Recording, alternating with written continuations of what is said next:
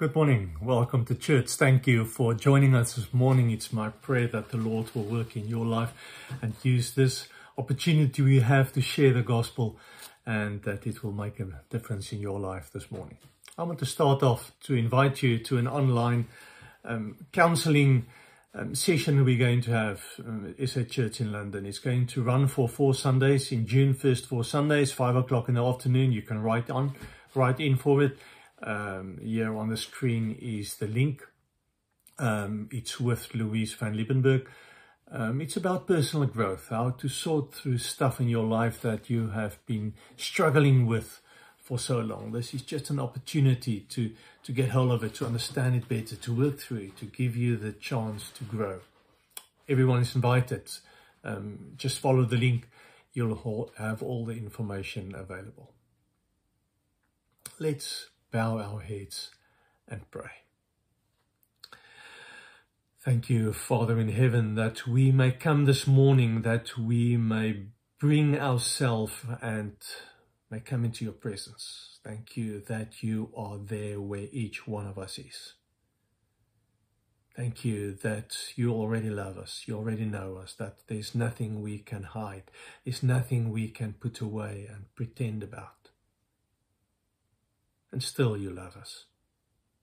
Thank you, Lord Jesus, that we may take scripture, that we may share scripture, that we may share our lives in such a way that our lives is important for you and that you want to create a change in each one of us. That you helps us to grow, to know you better, to know ourselves better, to live the life that you planned for each one of us. We pray this in your holy name. Amen. Our scripture reading in the morning is from Acts chapter 3. At this stage, we are busy working around the whole idea of reaching out, of the responsibility we have for, if you want to call it missions, if you want to call it outreach, doesn't matter. The fact is that the Bible tells us that each one of us has the responsibility to go out, make disciples, to be the change. Let's read something about that. Acts chapter 3. Verse 1. One day Peter and John were going up to the temple at the time of prayer, at 3 in the afternoon. Now a man who was lame from birth was being carried to the temple gate called Beautiful, where he was put every day to beg from those going into the temple. When he saw Peter and John about to enter, he asked them for money. Peter looked straight at him, as did John. Then Peter said, "Look at us." So the man gave them his attention, expecting to get something from them. Peter said, "Silver and gold I do not have, but what I do have, I give you. In the name of Jesus Christ of Nazareth, walk."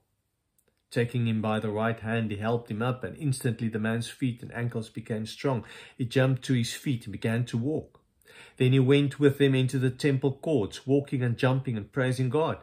When all the people saw him walking and praising God, they recognized him as the same man who used to sit begging at the temple gate called Beautiful.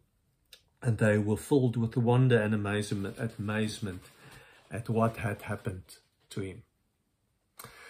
At the end of Jesus' ministry, on a few occasions, he challenged these disciples, told them, "Go out. I'm sending you out. You are my disciples." In John chapter 20, verse 21, when he appeared to them, he tells them, verse 21, "Peace be with you. As the Father has sent me, I am sending you." We are being sent.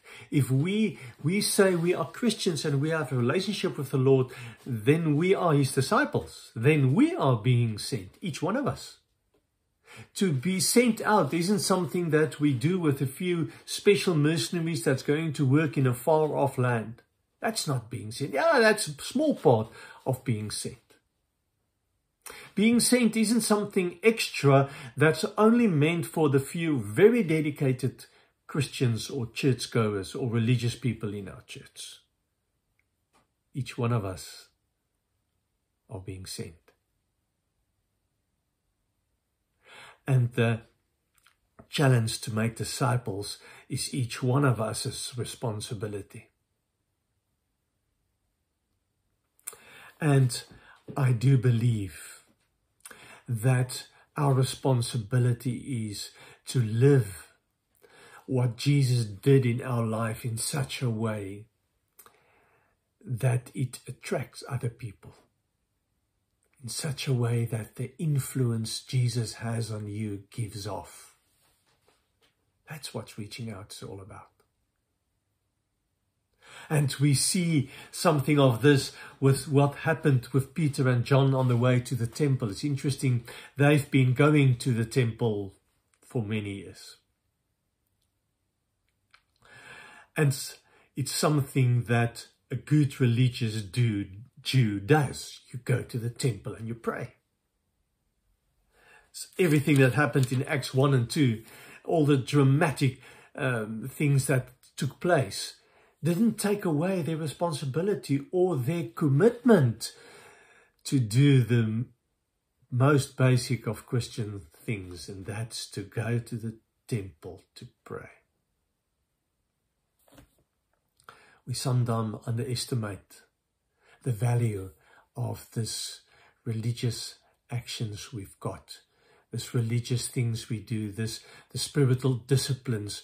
We sometimes underestimate the power they have to change our lives, the power it has to open our eyes, because this is what happens. This is where outreach starts.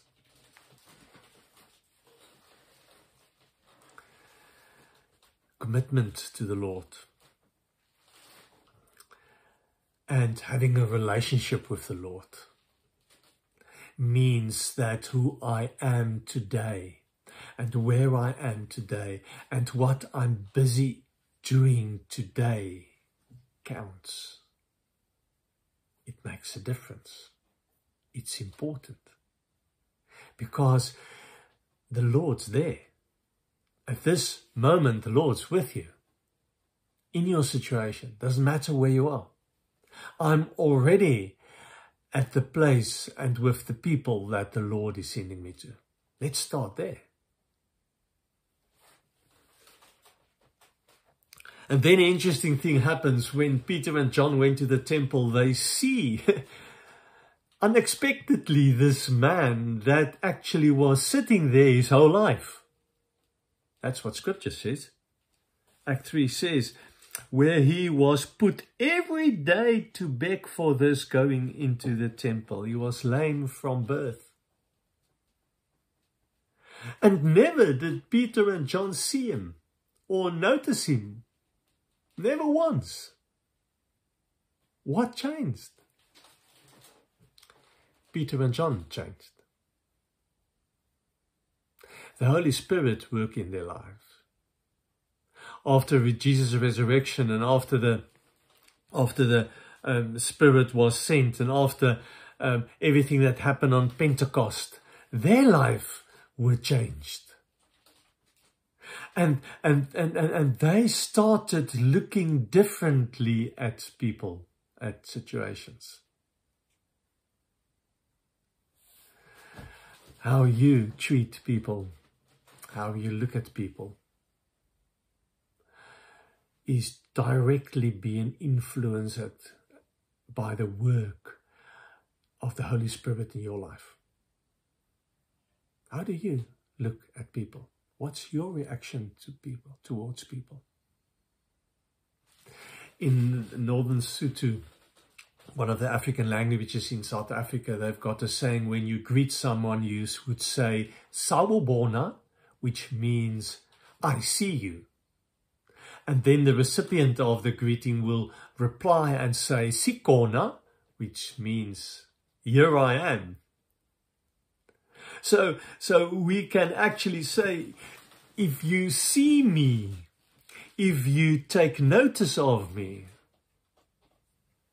it's only then that I'm human. And that's powerful. You become someone when someone sees you, when someone takes notice of you. You know how it is to be ignored.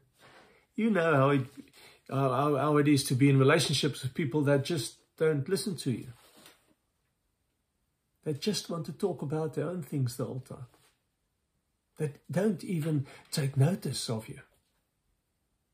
And then it's interesting, in verse 4, Peter looked straight at him as did John, and then Peter said, look at us. Look at us. We live in a culture where people don't look people in the eyes. One of the reasons maybe is that people don't want to do it because that makes you vulnerable, open you up for people. Maybe people don't want to do it because they're very happy in their own small lives. They don't want to move out. They don't want to let people in too close.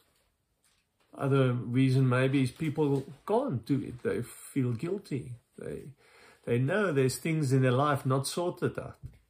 They feel unsure, or they were so many times disappointed in possible relationships or connections with people that they just stopped caring, stopped looking out,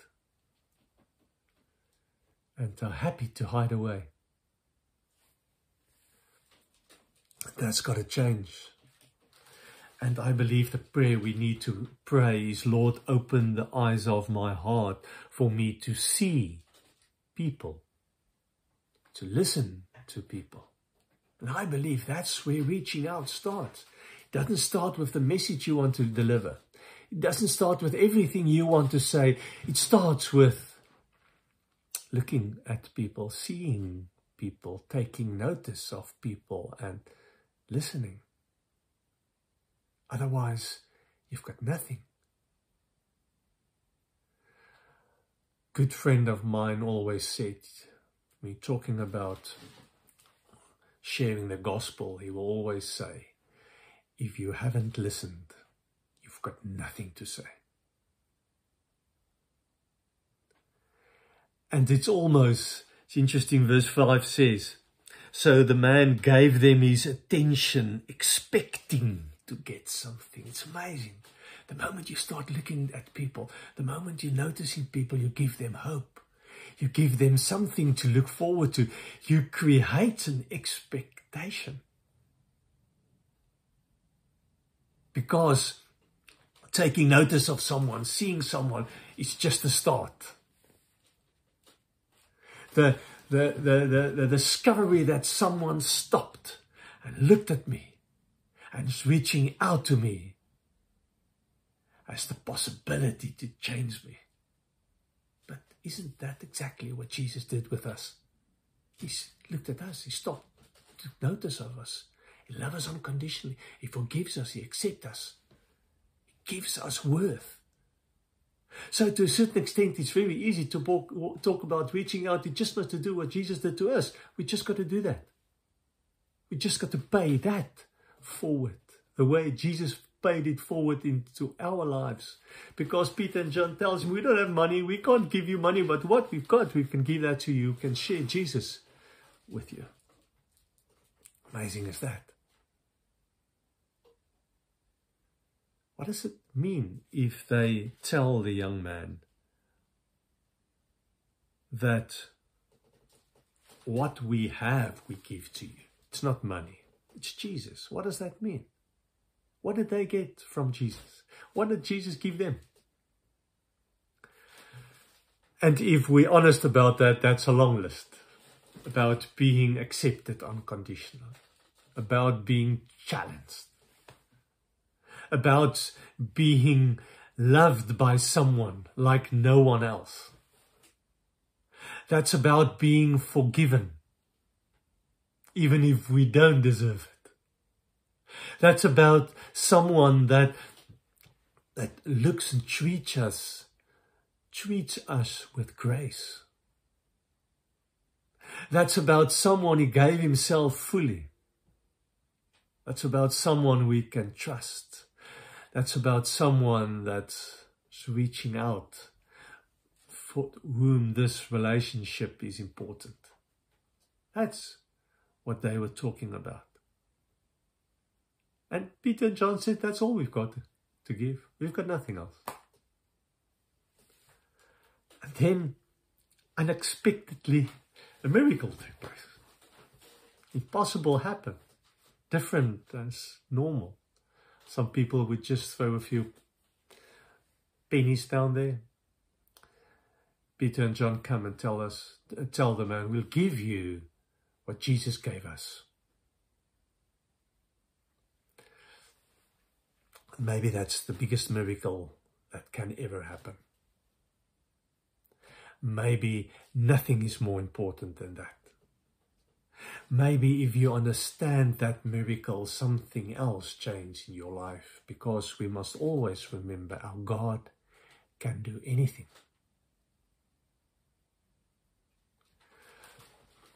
And then we read how they keep getting involved with this guy's life. They just didn't just look at him. They reached out, took him by his hand, helped him up, took them with them into the temple, spent time with him. They got closer. And sometimes that's all we need. Sometimes the only thing we need is people that just encourage us, just listen to us, just take notice of it, just someone that can pick us up, just someone that can put an arm on around our shoulder and say, let's go. Maybe that's the people we need to be. Because that's what outreach is about. What will happen if someone do that to you today? What will happen if someone just stop, look at you, and care like Jesus did? What will happen if you do it? What will happen if you reach out? What will happen if you stand still and look people in the eye and start caring for people? I think that's the challenge of mission. And we're all on that mission. To look at people and to look at situations and to look at the world around us differently. In the same way that Jesus looks differently at each one of us. May that be true in your life today. Amen. Thank you, Lord Jesus, that we can hear the scripture and be reminded that you are taking notice of each one of us. That you see who we are, where we are, what we are. And that you still love us, and that you are still reaching out to each one of us. Thank you for your unconditional love. Thank you that you care. Thank you that this relationship is important to you. And that our lives is in your hands. We pray this in your holy name. Amen.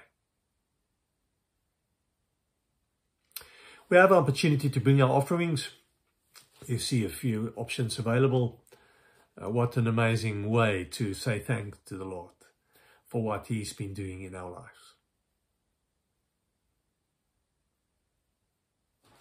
May the Lord bless you and keep you. May He shine His countenance upon you and give you peace. Amen.